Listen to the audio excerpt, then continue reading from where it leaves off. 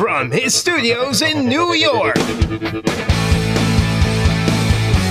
It's time for Wake Up Call with Dan Tortora, where sports meets life.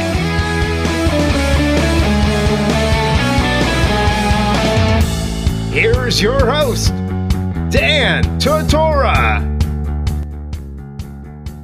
Welcome here to Wake Up Call with Dan Tortora on wakeupcalldt.com, your one-stop sports shop, and on mixlr.com/wakeupcalldt. Both of those places you can hear the internet live streaming radio every Monday through Friday from 9 a.m. to 11 a.m. Eastern Time. You can also watch Wake Up Call with Dan Tortora live on Facebook at the same time, Monday through Friday from 9 a.m. to 11 a.m. Eastern Time on facebook.com/livenowdt. This is a very special heading into week number 4, the upcoming game with Syracuse at home against Western Michigan.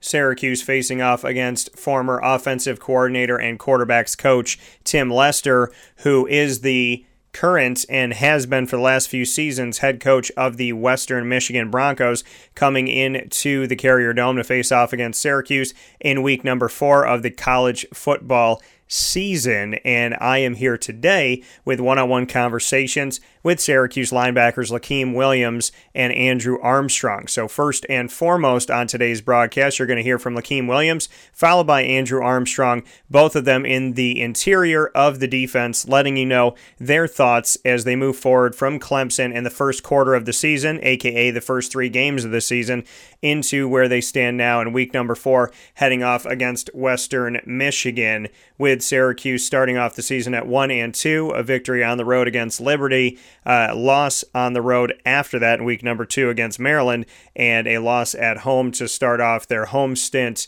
that loss coming to number 1 ranked Clemson. So if they go from here to look to get back on the winning side of things, it'll only take 1 win to get back to 500 in their season at 2-2. Western Michigan is the next one up, and the first one up here is Lakeem Williams of Syracuse football, linebacker on the team. Well, just what you could say about coming off this game, and first quarter of the season, getting back to it. Besides the loss, it was just great being back on the field, being home, just playing in front of the crowd. The 50,000 plus, third most ever in the history of Syracuse football, just what that means to you guys as you step forward.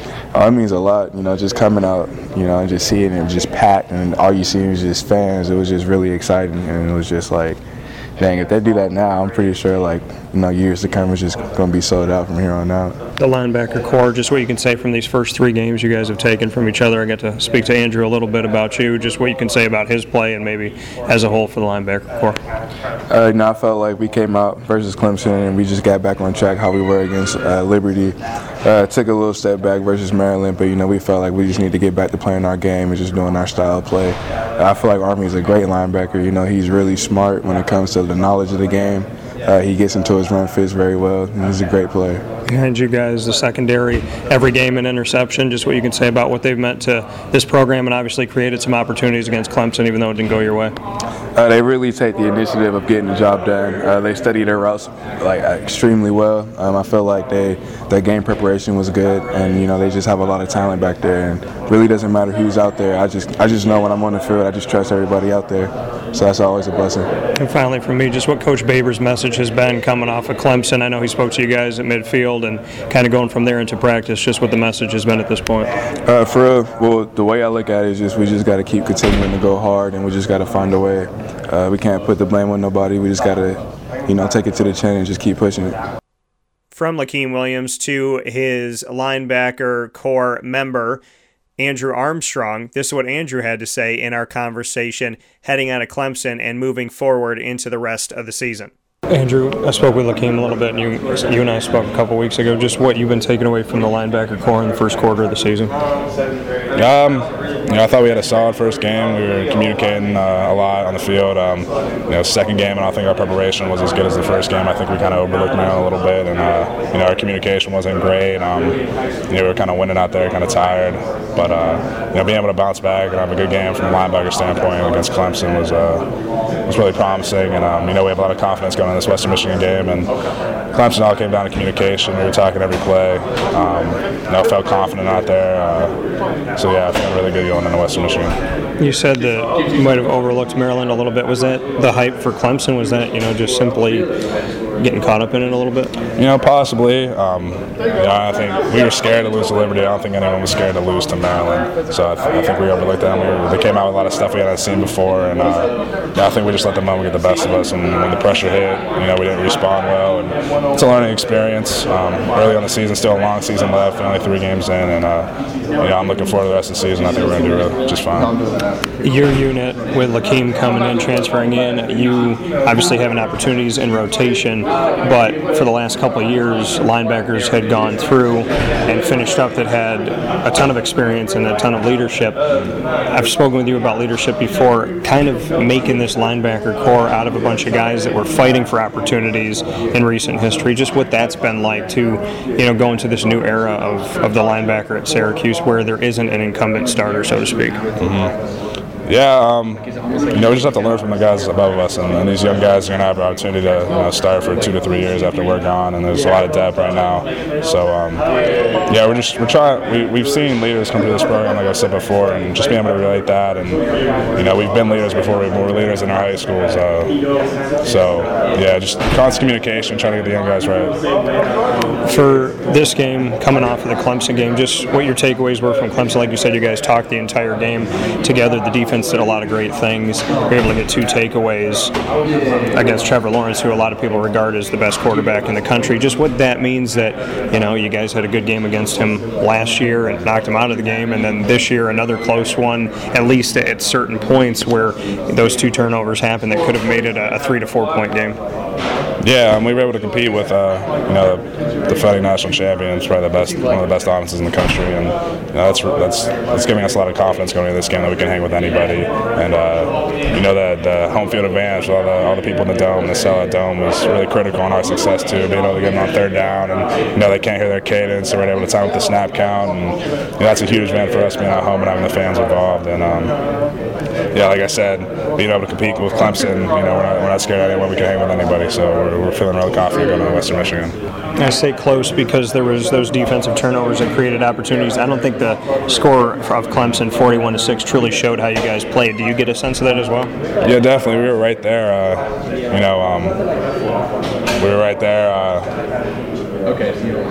Yeah, we were right there, and I feel like people, they see the score 41-6, I believe it was, and they don't understand how close we really were, and minus 2 or 3 plays where we're in that ball game, we have an opportunity to win. Some of the other guys, alumni of the program, have said that sometimes, if the defense does their job, then there might be, kind of a back and forth with the offense or vice versa. Have you felt that at all in the locker room? Any frustration has gone back and forth, or have you guys kind of just continued to fight for one another, offense, defense, and special teams, despite some of these early hiccups?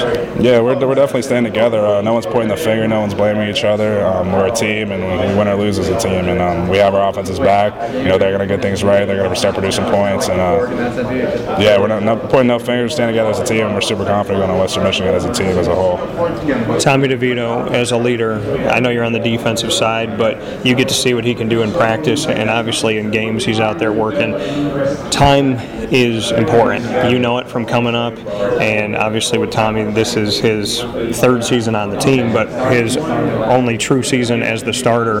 Do you feel that there should be a little bit more time of him getting comfortable? I mean, do you understand as a team that he's stepping into a new role even though he's been here?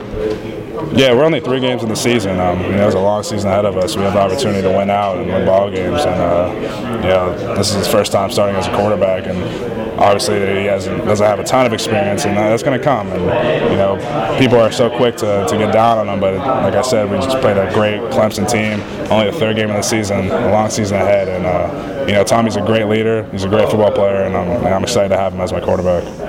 So moving forward, Dino had taken you guys to the center of the field at the end of the game, and Evan said that that's happened before. He's like, in practice we go, we talk, it's just how it is.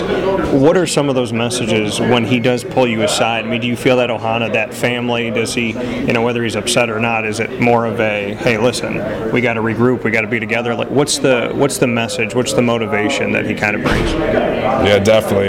Being able to go on the S in our home field, that's our home, that's where we play. just staying together. That's his main message, and remembering the feeling of losing on our home field. And it sucks to lose, and you don't forget that feeling, and you have it in the back of your mind when you're preparing the next week in practice, and you don't want to experience that again. So it'll push you to work harder and prepare better. So we remember that feeling from Clemson and Maryland, and we're going to take that out against Western Michigan. You come off a 10-3 season. There's a lot of expectation. You have a couple tough games here as far as how they ended. Do you go back to the team with the chip on your shoulder, or how do you kind of assess maybe how the environment is right now? Because they said last year you could sneak up on people, this year you can't, but now it almost seems like you're that team that maybe somebody's overlooking at this point. Yeah, like you said, there was a lot of expectations on us this season, and there was a little bump in the road. We have some adversity right now, so we do have that chip on our shoulder now. People are doubting us, not with us anymore. And it's not the same feeling as the beginning of the season going into the season, so we want to prove everyone wrong that we're still that team that can win 10 games, 11 games, and it's a long season ahead. It's only 3 games during the season, so we're going to show people that we belong. And lastly, 50,000 people plus in the Dome. It's the third largest crowd ever for a football game. You got to experience that. What do you want to say to the fans about that not just being a thing for Clemson, but that being a normal that I'm sure you as players would all like to see, because we know in Seattle what the 12th man can do, right. And we know that this closed environment of the Loud House, what that sounds like, because we saw it and we heard it against Clemson. So just what you can say to the fans about making this a normal thing and not just a Saturday night thing. Yeah, I just want to say thank you to the fans that everyone showed up for Clemson. It's an experience that I'll never forget, my teammates will never forget, and running out of the tunnel and seeing 50,000 of orange was awesome, and it gave us such an advantage on the field. When we were on defense on third down, the crowd's so loud, the offense can't hear the snap count, so we're able to time that up, and when we have a big play, the momentum and just the crowd and the feeling, it gives us such an advantage. So if everyone's able to go out for every home game like that, we're gonna be able to win games. And we were able to hang with the number 1 team in the country, and part of that is because of the fans. So it's a huge help. And like you said, the 12th man, and we're very thankful. I want to thank both of these gentlemen for being a part of the show, and all the Syracuse players, past, present, and of course those future players as well, for being a part of Wake Up Call with Dan Tortora. So many voices have graced the stage connected to Syracuse football, and I cannot thank them enough. So a special thanks once again to Lakeem Williams as well as Andrew Armstrong, and a God bless and a Godspeed moving forward. For now, this is Wake Up Call with Dan Tortora. We'll see you at the Dome.